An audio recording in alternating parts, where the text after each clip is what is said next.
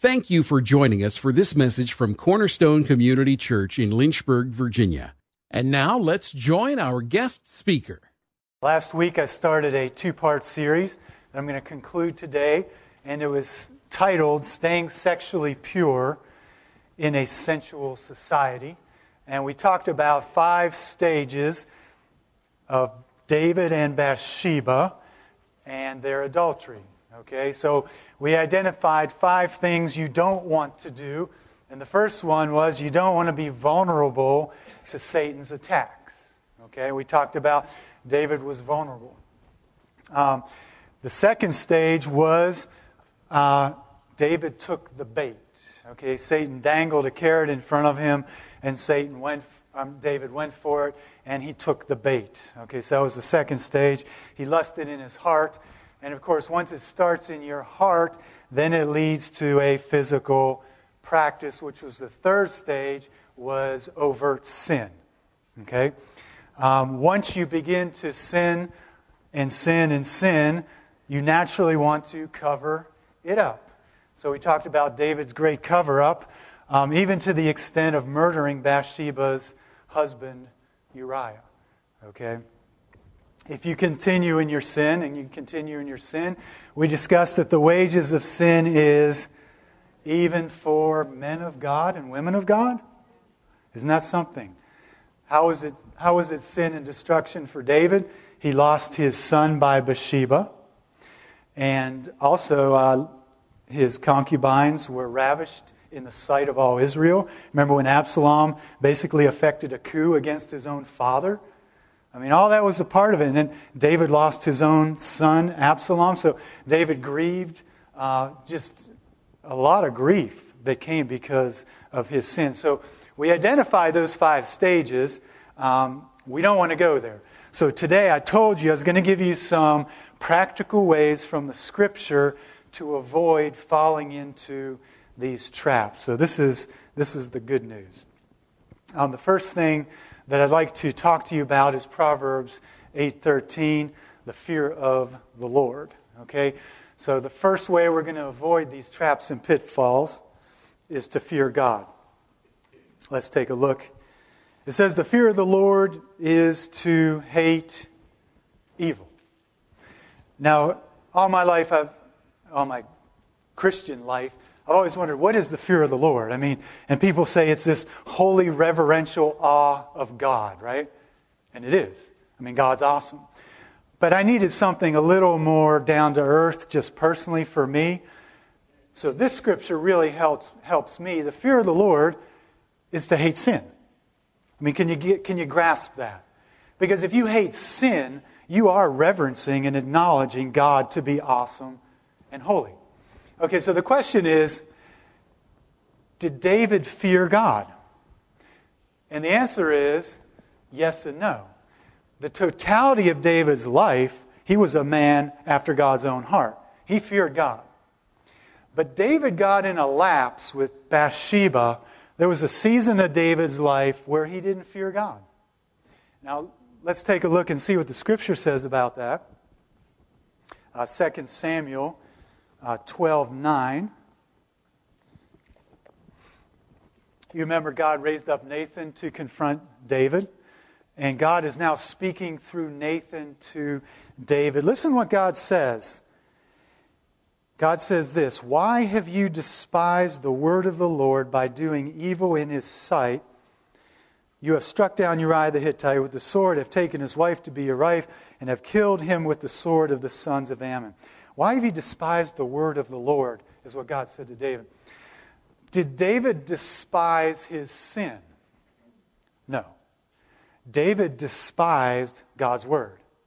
Okay, so David had a lapse in his life where he didn't fear God. Because if he had feared God, he would have hated his sin, and he would have gotten into that mess in the first place. So I want to submit to you, I'm going to give you a couple spiritual type of principles first, then we'll get into some practical things on what can we do from falling into these temptations. But you got to catch this fear of God thing. Okay, this is really critical. If we look to see who we are, let's just branch off here for a second. Who are we as believers? Okay, I'm going to lead this into the fear of God. I want to try to help us fear God. So the question is, how should we do that? We know we're supposed to do that. We know we're supposed to hate sin. But how do you actually develop a hatred for sin? Okay. One way is, how do you develop a liking for ice cream? You eat it, you eat it, you eat it. You eat it more and more and more, and it's yummy, and you keep eating it, right? Well, how do you develop a hatred for sin? Well, you practice staying away from sin, or you could practice being with God and loving God, right? So let's take a look at some scriptures. Ephesians 5:25 through 27. I want us to take a look. This is motivational to me. If you know these scriptures and you confess them and you believe them and you pray them over yourself and over your family, and you literally are washing yourself with the water of these scriptures, you're going to have a much better chance of fearing God. Okay, Ephesians 5:25. Paul is talking here about marriage and Christ in the church.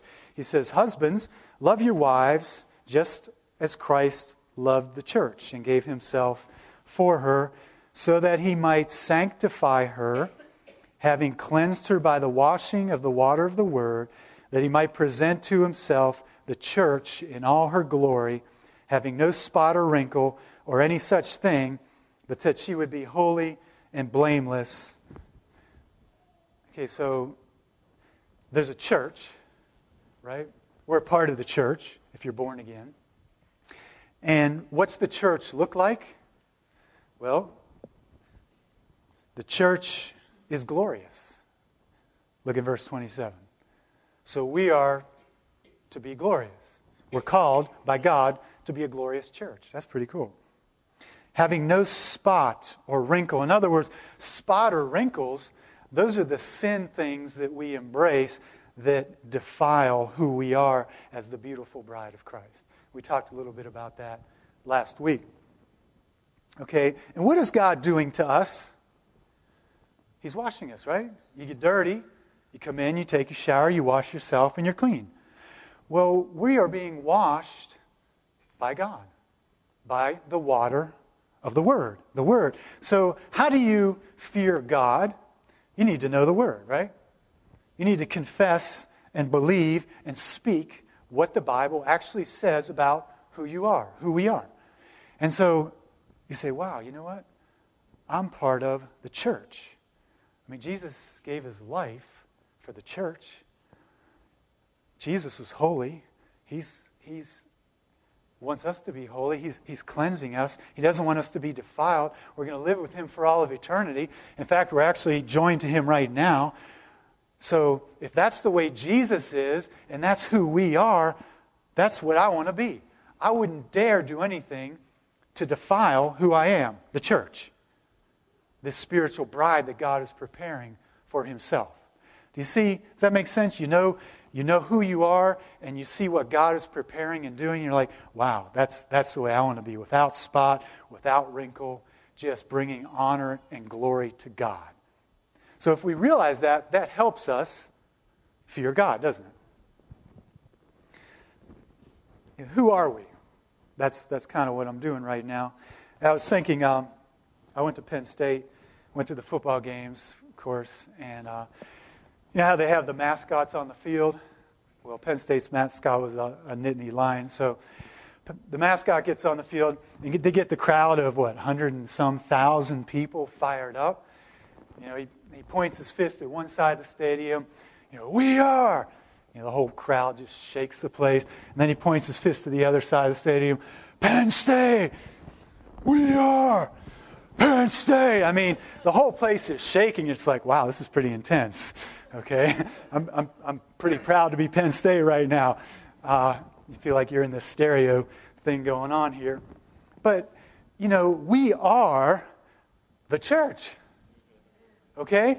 If I can get that excited about a football game and shake the ground that we're sitting on and walking on, certainly the body of Christ can be pretty excited about who we are as the church. We are the church of the living God. That's awesome. We are the church. We are members of Christ. Thank you, Virgil. Thank you, Virgil. I appreciate your enthusiasm. Who else are we? We are members of Christ's body. Okay? Again, I'm giving us scriptures, and these scriptures, if we can plant them deep in our heart, they're going to help us fear God. All right, let's take a look at 1 Corinthians 6:15. The church of Corinth was a very sensual society that they were living in. So Paul was writing a few things, and there was some sexual immorality in the church at Corinth. So Paul had to share a few things to give them some instruction and correction. But here's the truth that he gives them. Verse 15. Do you not know that your bodies are members of Christ? Okay, stop. What did he say? We are members of Christ's body. I mean, that should stun us. Okay, so we have Jesus. He's in heaven, right? He also lives in our heart through the power of the Holy Spirit. We're joined to Him. We're seated in heavenly places in Christ, right?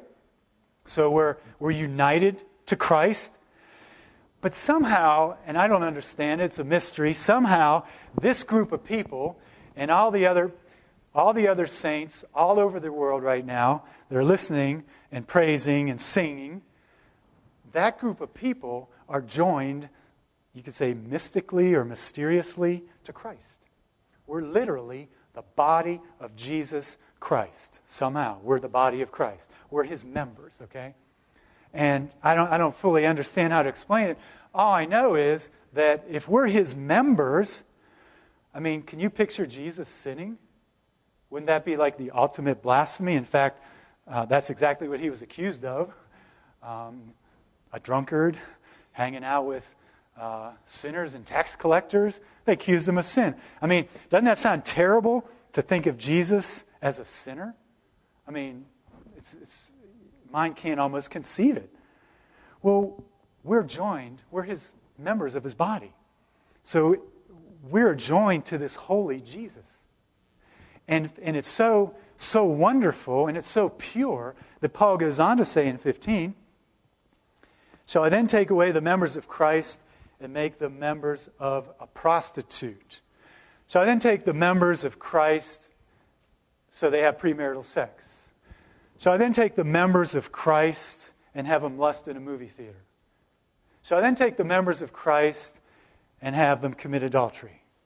What's Paul's answer? Are you kidding me? May it never be. Why? Because we're joined to a holy God. We're members of this holy God, Jesus. Isn't that awesome? So who are we? We are the church. We are members of Christ's body. Third thing, we are the temple of the Holy Spirit. Let's keep looking in 1 Corinthians. Let's take a look here. 19 through 20. Paul says this. See, he's talking about they were engaged in sexual sin with their bodies. So Paul's kind of giving them a little lesson on their bodies. What's so big about their bodies? Okay, well, here's what's so big about your physical body. Verse 19. Or do you not know that your body is a temple? A temple of the Holy Spirit, who is in you, whom you have from God, and that you're not your own, for you've been bought with a price. Therefore, glorify God in your body. Okay, I've shared this before from the pulpit. I'm going to just keep sharing it until we catch a real good revelation of it. When you wake up in the morning and you look at yourself in the mirror, we're not happy. Okay, it's bad hair morning. We see the wrinkles. Your eyes. Do you ever notice how your eyes are a little crooked? They really are. I'm serious. And your ears, like one of my ears is actually lower than the other. Don't say that to me. I might not be able to handle it. But, when you look at the mirror in the morning, you should see something else. You should see Christ in you the hope of glory. Right? I mean, is that not what it says? If we're a temple, this physical body is a house for the Holy Spirit. Isn't that incredible? So, I mean, I used to witness to people. They thought, I was crazy when I was witnessing to people. I would be so intense. I was a little overbearing. But, I mean, God was so real in my life. I would say to people, man, do you understand that Jesus right now lives in me? And He's more real in me right now than me talking to you? Do you understand that? They're like, who is this nutcase? I'm a nutcase. God lives in this body with crooked eyes and crooked ears. Isn't that something? So who are we? We are the glorious church. We're members of Christ's body, and we're actually a temple of the living God. So if you take that to heart, you'll fear God, right? Because you won't dare defile this temple, would you? And then would you dare to defile another temple of God? I remember I was single, and I was on the phone years ago, and I was talking to a woman that I knew, and just talking with her. And as I hung up the phone, the thought came to me, don't dare defile the temple of God. I'm like, what? That thought just popped into my head. And I'm like, God's like, I live in her. Make sure you don't defile her. I'm like, whoa. I mean, flirting defiles the temple. Looking at them the wrong way defiles the temple. Touching them the wrong way you don't do that. She's my temple. You don't mess with me in my temple. You remember the burning bush, right? This thing's on fire. Moses is there. God's in the bush. So Moses is standing there. Well, I think I'll check out the bush. God's like, Moses, take off your sandals. I'm holy. This is serious stuff here. You're not holy. You're not clean. I'm holy. You're in my presence. You need to do something.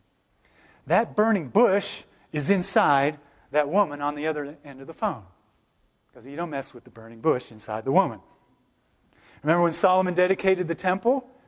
He sacrificed tens of thousands of all these animals to God. And then he has this prayer, and he invites God to come down. And what does God do, man? God comes down. God shows up.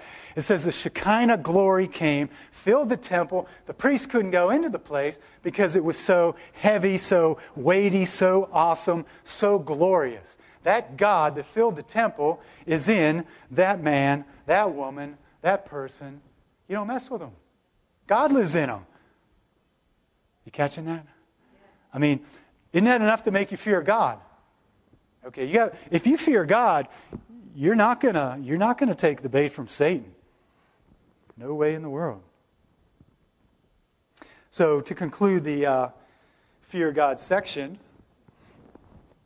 we can ask ourselves the question: do we fear God? Meaning, do we hate our sin? And say, well, what do you mean? Do I hate my sin? Of course, I hate my sin. Do you? I mean, let's just say I overeat, or I have too many sweets, which I do occasionally. Let's just call it gluttony, right? Do I hate that sin? No, I like it. I mean, honestly. So I have to go to God and say, God, forgive me. I don't hate my sin. I like it. You say, wait a minute. That doesn't sound like a Christian. It's not like a Christian. That's why we need to have a change of heart. So when we're in the movies and we're kind of enjoying these racy scenes, you say, well, I'm not enjoying it. I mean, it just came on. I just happened to sit there. No, you're there and you're watching it. That means you like it. Because if you didn't like it, you would get up and you would leave. And you would say, God, forgive me for being there. You see what I'm saying? Okay, so do we hate our sin? That's the question. If we don't, we confess it. God, help me, right? God, help me hate my sin. God, help me. I want to be that pure vessel, the church, united to Christ as a member of His body. So that should be encouraging to us. We can pray and God will help us to fear Him. Okay, second thing is to guard your heart. All right, so number one, if you fear God, you're not going anywhere near where Satan's tempting you. Second one, you guard your heart. Everyone knows the scripture, Proverbs 4:23, guard your heart, for out of it flows the wellspring of life, or some translations say the issues of life, right? Okay, so we have a heart. It's not talking about our physical organ going. Okay, our heart is really who we are as a person, right? Our thoughts, our minds, our emotions, our desires. Okay, so what it's saying to me is this. I have eyes, and information can enter my eyes, right? I have ears. Information comes in my ears. But also I have I'm still not completely regenerated like God has intended for me to be. That's the process of sanctification. So actually I can sin from within too, right? But I want to keep temptations and evil and defiling things. I don't want them to come in my eyes. I don't want them to come in my ears. Does that make sense?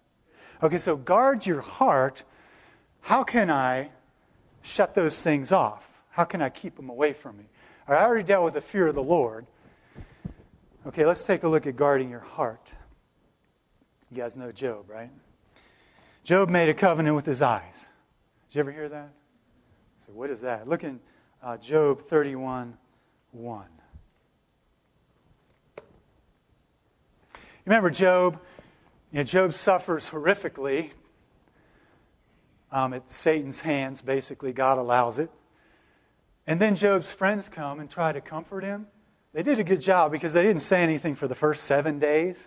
That was good. They didn't open their mouths. As soon as they opened their mouths, though, they began to accuse him of being a sin. Hey, Job, the reason you're suffering is because you sinned, buddy.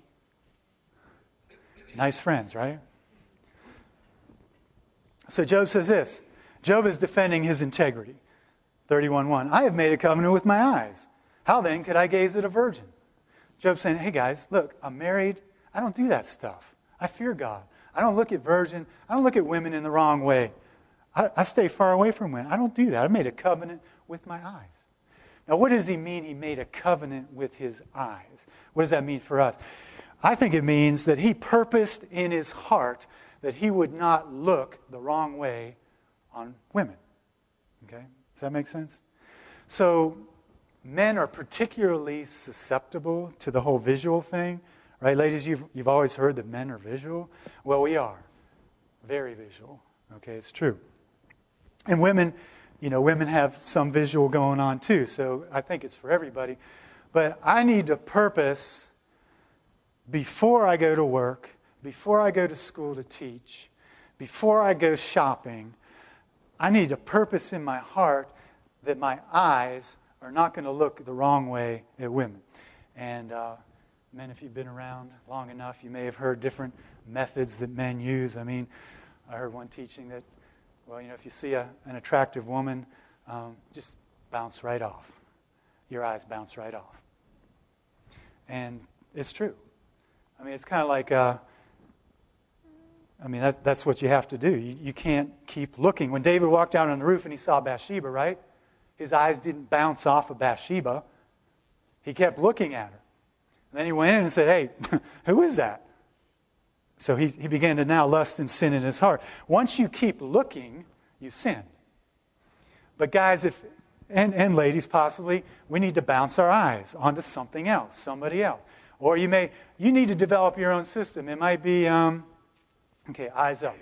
I'm just going to look at people in their eyes. I mean, you literally say, God, I'm going to walk with my head up.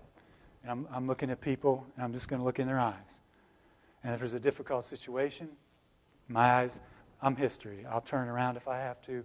But my eyes are not going there. My eyes are not going to stay there because I'm a holy vessel. And I don't defile people. Okay, so trying to give you practical tips here. Movie theaters are a big example. I say this to my shame. There's been some movies where I was caught off guard and pictures came up on the screen that I wasn't prepared for. Usually now I'm pretty diligent to research movies. But I remember a couple times it happened. What do you do with your eyes when that happens? So that's no big deal. I mean, it's just, it's not real. Yeah, it is real. You better believe it's real. Those are actually real people on a real set, and they're really doing that. And, their clothing is really not what it should be right now. Okay, that's real. So what I had to do, one time I just closed my eyes and lowered my head, because I make a covenant with my eyes. I'm not going there. So I've had to do that a couple times to my shame because I didn't research. Another time I just had to get up and leave. It was too much. I said, no, I've got to go. I mean, there's sometimes you got to get up and just get out of there. Right? Because why? I'm a holy vessel. I don't want to be defiled by that kind of stuff. And that brings us to the next point. 1 Corinthians 6:18. Paul's continuing here. I kind of skipped this verse as I read verse 15 and 19 earlier. Paul says to the Corinthians, hey guys, flee sexual immorality. Every other sin that a man commits is outside the body, but the immoral man sins against his own body. Paul said to Timothy, flee youthful lusts. What's the word flee mean? Get out of town. Get out of there. I mean, you got to get out of there, right? You're in the movie theater, and the movie's going to go like that the rest of you kind of know. I mean, get out of there. You say, well, my friends will be embarrassed. Oh, well. I mean, you going to sit there and be defiled so your friends don't take offense? Well, you have to think about things like this, right? Flee. A friend of mine, he was radical, man. I'll share a couple stories about him today, but one, he was telling me he was with a woman. He had messed up. He was alone with her in her place. So that was the first no-no. They were by themselves. But she was like Joseph's wife. I'm sorry, Potiphar's wife. Remember, Joseph was seduced by Potiphar's wife. They were alone in the house one day. Okay, not good. So what did Joseph do? I mean, this woman's literally, day after day after day, she's seducing Joseph. And finally she lunges and grabs him, and he slips out of his cloak and flees, man. He takes off. And then she decides, she's embarrassed. Then she decides, well, I'll get him. Hey, the Hebrew slave you brought in here, he tried to make sport of me. So Potiphar sends him to prison. It was the same with my friend. He's in the house, and things weren't going very well. There was temptation there in the house with him. And he said, John, I just realized I made a mistake. And he just had to leave. He said, hey, I got to go. I'll talk to you later. See ya. That was his goodbye. He just took off because he realized the mistake he had made. Sometimes you just have to take off, right? Yeah, we don't want to fall there. Flee, man. Get out of town. Get out of town. Another principle, I love this principle. It's from the Song of Songs. And the principle is to not awaken love before it's time. And take a look. If you're looking at your Bible, there's several translations depending on which Bible you use. I purposely picked this translation, okay? So if you're not looking at this translation, then humor me.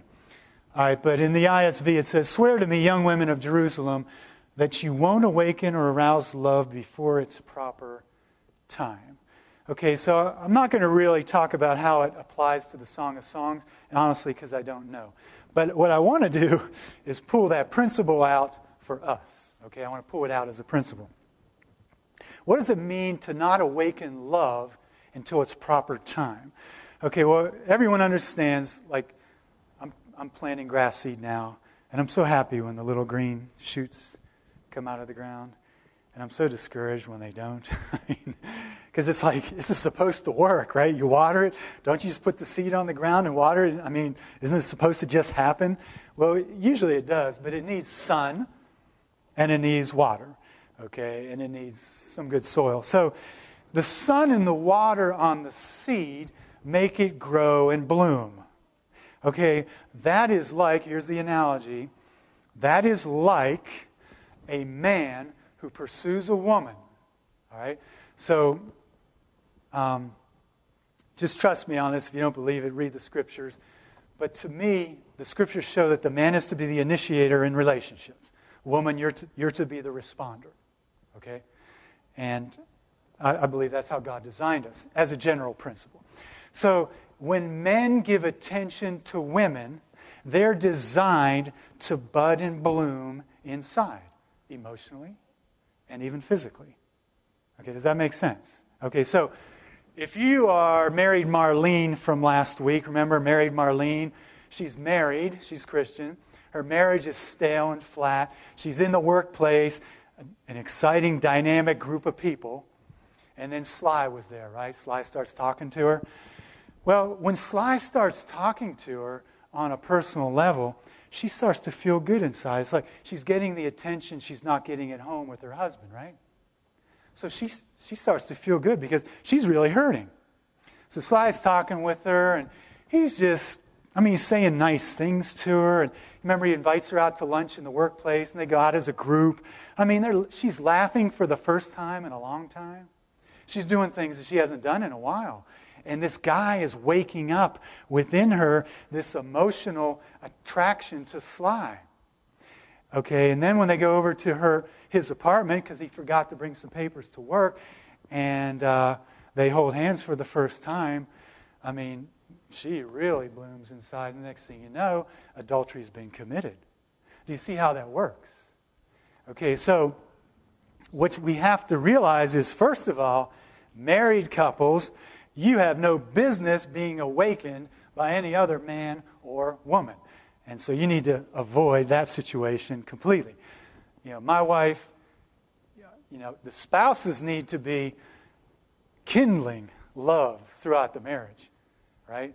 Kindling, stoking that fire, stoking that flame. That's why people go to marriage seminars, to get some encouragement in that area. So what could married Marlene do at work?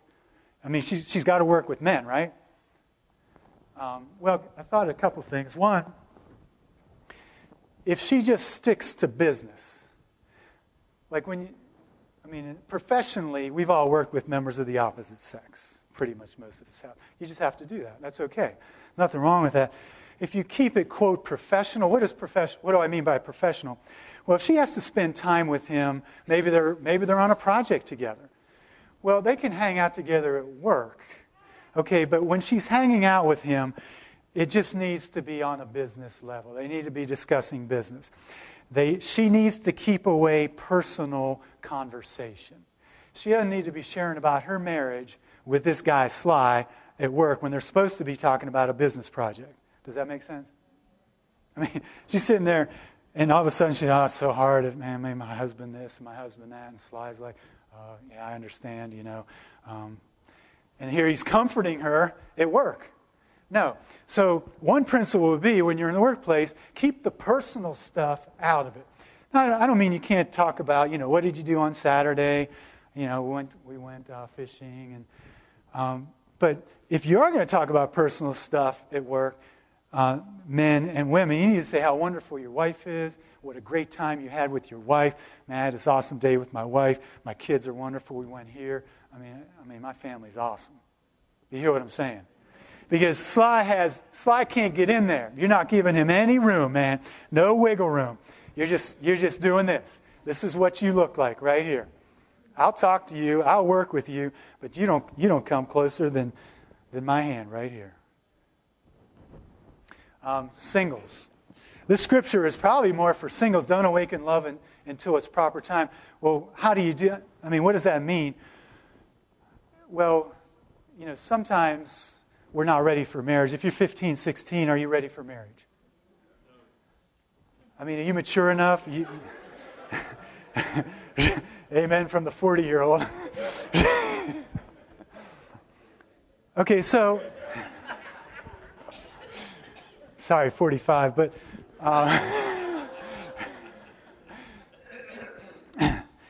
I think pretty much all the parents in here, you guys are raising your kids. You don't date at 15 years old, and you're not ready, because when your little girl dates now, and that guy gives her the attention, and holds her hand. What's going on in her body? This beautiful blooming process is coming out. Your little 15-year-old girl is starting to bloom and blossom. And what she thinks is love is probably not love, right? Okay, so what happens in the end of winter, right? You get a week of 80-degree weather. Has that ever happened here in Lynchburg? Yeah, and you're like, what is going on here? Well, all the blooms on the plants and trees start to come out, right? And you're like, wow, man, spring, and it's February. And then what happens? It goes down to 22. And what happens to all those little buds and blooms that came out? They die.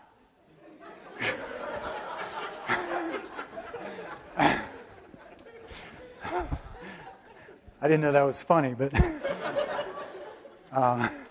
they do, don't they?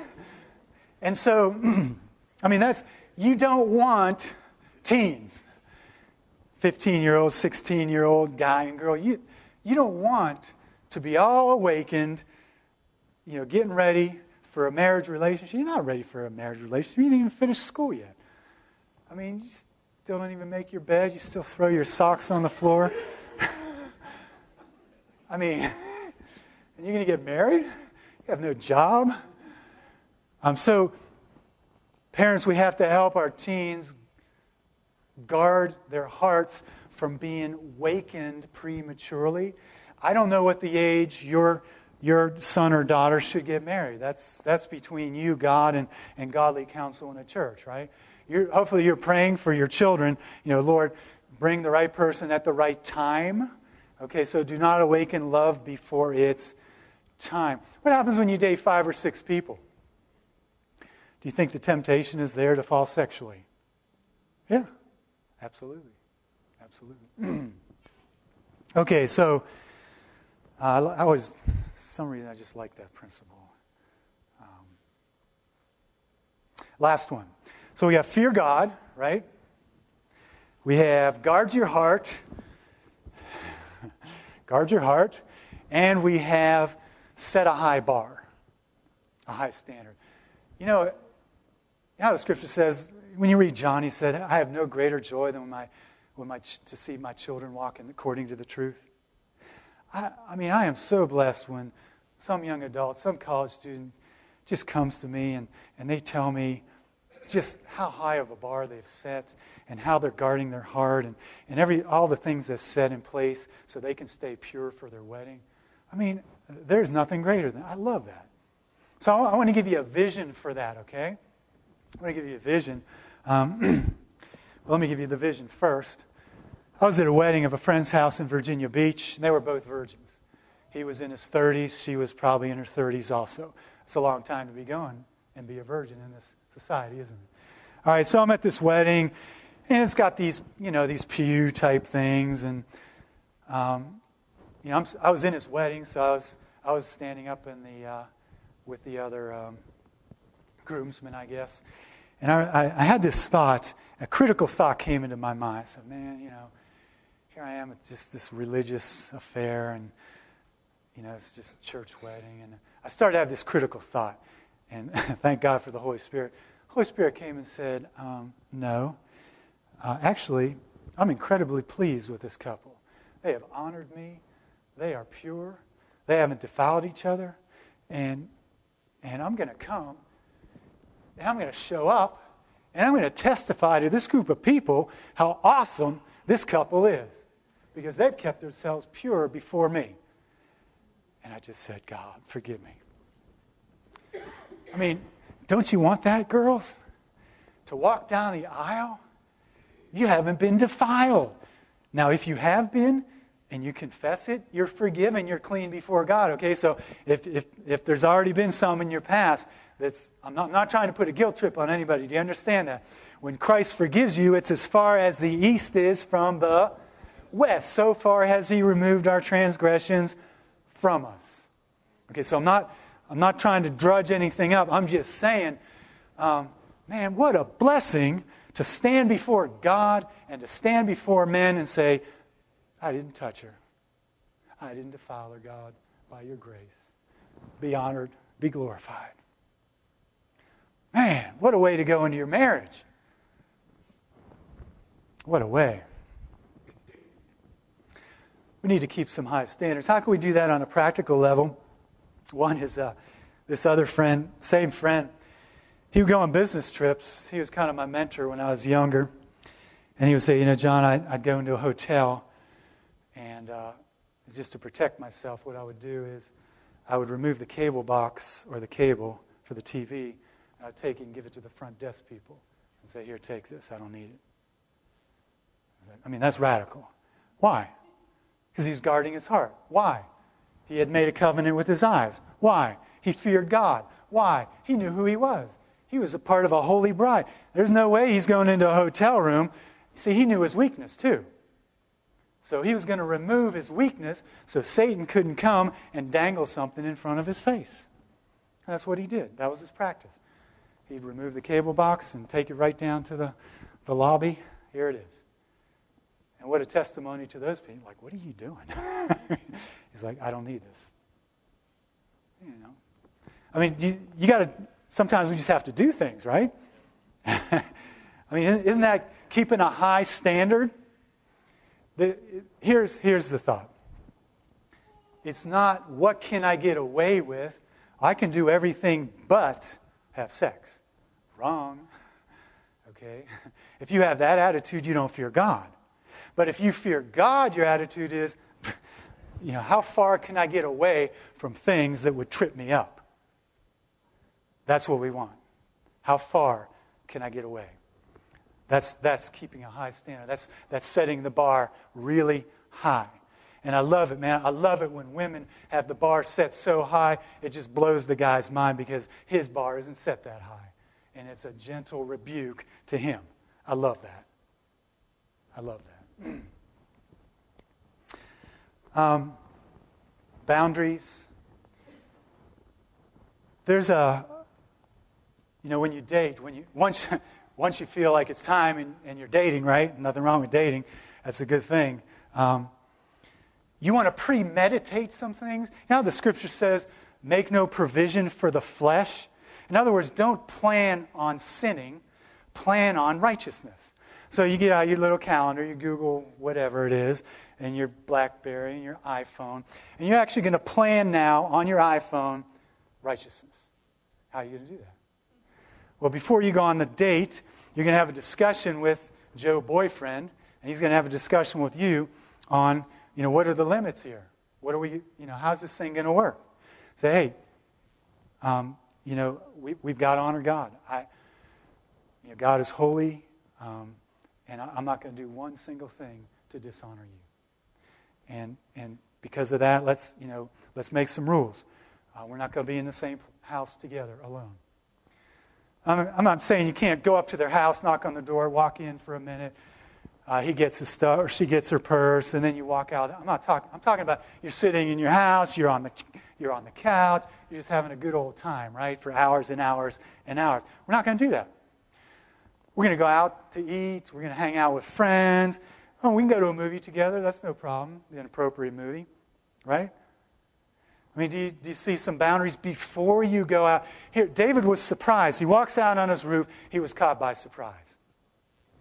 If you don't have any boundaries before you date, you're going to be caught by surprise, and you'll probably fall, honestly. So we need to premeditate this. You need to plan on your phone. What are you going to do? You need to have a talk with whoever you're going to date. Say, hey, what? Let's not do the intimacy thing until we're engaged. And when I define intimacy right now, what I'm saying is, hold hands, put my arm around you, good night kiss. But we're not going to sit on the couch and go at it for a half an hour. Okay, when we get married, we can do that kind of stuff. You see what I'm saying? But if you don't say that, you're going to be caught by surprise. You're not going to have. You have to plan righteousness. If you don't plan righteousness, you could be overtaken by immorality. Make no provision for the flesh means plan righteousness. That makes sense, doesn't it? Yeah. Debbie and I, we did that. I did a lot of things. I didn't want to defile her. And I counseled with Pastor. And he he helped me, just asking me questions. What kind of boundaries are you going to set? You're an example. You need to make sure things are pure. And I really appreciated that. And that's what we did. And we talked about it. We're not going to be together alone. And we didn't have any lustful intimacy before we got married. We waited until our wedding night. We waited until we stood together so that the power of the Holy Spirit could set a seal of approval on what we were doing and what we had done. And we could honor Him and glorify Him. That's what we want. That's what you want for your marriage. You guys, it's like eating cotton candy versus steak. I mean, it's just nasty versus wholesome food. You don't want to go the wrong way with this thing. Another thing that you can do to keep a high standard, men and women, is dress. The Scriptures tell us to dress modestly. We know that. The question, of course, is what is modestly? At Heritage High School, where I taught, the secular school where I taught, they had a dress code. All teachers had a 3x5 index card.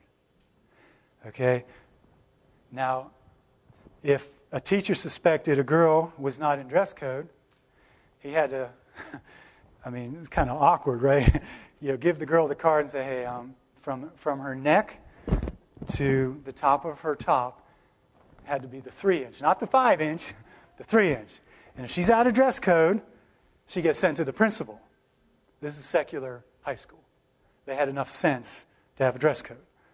I thought, that's pretty cool. I can handle that. So, I'm not going to tell you guys how to dress. Just some guidelines, common sense guidelines, would be, if clothes are just painted onto your body type of a thing. Doesn't that tell you that's probably, maybe for comfort's sake, but because now my eyes have to be practicing bouncing. I can't even be in the same room. And you say, well, what about the guys? Don't they have problems? Yeah, guys have problems too. They wear tight clothes. Guys wear their pants down to here, sagging. It's like, man, pull up your pants. Don't walk it. Pull up your pants, man. When I'm at school, I see these guys like, pull up your pants. I go, we're not like that, are we? We don't need to go there. But see, the problem is if you dress like that, guys and girls, you're sending a signal. Even if you're doing it in ignorance and you don't necessarily want to send that signal, you are. Because men are so visual. You say, well, wait a minute, you're not supposed to be looking like that at us anyway. It's the guy's problem. You're right. We're not supposed to be looking like that, and it is our problem. And so that's why we're doing a message on it today, so we can get help. However, space, the Apostle Paul dealt with a similar situation. You remember they were eating meat offered to idols, and some Christians, idol's just a chunk of wood. This is meat, man. Bring it on. I love lamb chops. Other guys like, no, man, they offered this thing in the marketplace to the idols. That's defiled, man. We can't do that. We're Jews. So they had this thing going on. Paul's like, hey, if someone's going to get bent out of shape about eating meat offered to idols, I won't eat meat. Why would he do that? Why would Paul do that? Love. So we're trumped by a higher principle. Love. So ladies, please, for love's sake.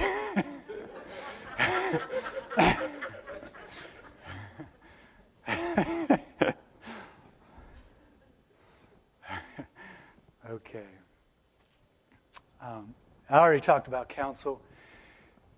If you are wanting to get married, you really should counsel. You should counsel with godly men, godly women. You should counsel with your church leaders because they're with you. They're going to be praying for you.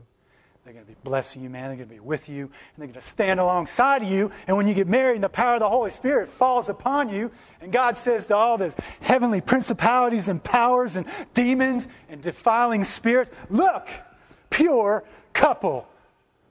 Did God ever say that to anybody in the Scriptures? Hey, Satan, have you considered my servant Job? He doesn't buy into your trash. Isn't that cool? That's what I want for my boys. That's what you want for your children. isn't it? Yeah. So 3 things today. Do we fear God? You fear God if you're like, God help me. Please, Lord, don't let me go there. God, I can't go there. Lord, give me some. Lord, I need to meditate. You fear God, right? You're humble. Man, take heed lest you fall, right? You think you're not going to sin. That's pride, and pride comes before destruction, and a haughty spirit before a fall. Don't go there. I need help with this thing. God, help me. Get prayer, get counsel, pray. We also talked about guarding your heart, right? Keep these things out of your eyes, keep these things out of your ears. And we talked about let's keep a high standard. Let's see how far we can get away from sin, not how much we can get away with. Okay. I guarantee you do these things, man, look out. Look out. I mean, the kingdom of God will forcefully advance for the families that do these things, because you will be a shining light, and people will see it, because God will make sure that people see you. You say, hey, have you considered my pure servants? Look what they do. Thank you for listening to this message from Cornerstone Community Church. We are located in Lynchburg, Virginia at 525 Old Graves Mill Road. You can find us online at cornerstonelynchburg.com, contact us by email, cornerstonecom@comcast.net, or call us at 434-847-4796. We pray the Lord bless you and keep you. The Lord make His face shine on you and be gracious to you. The Lord lift up His countenance on you and give you peace.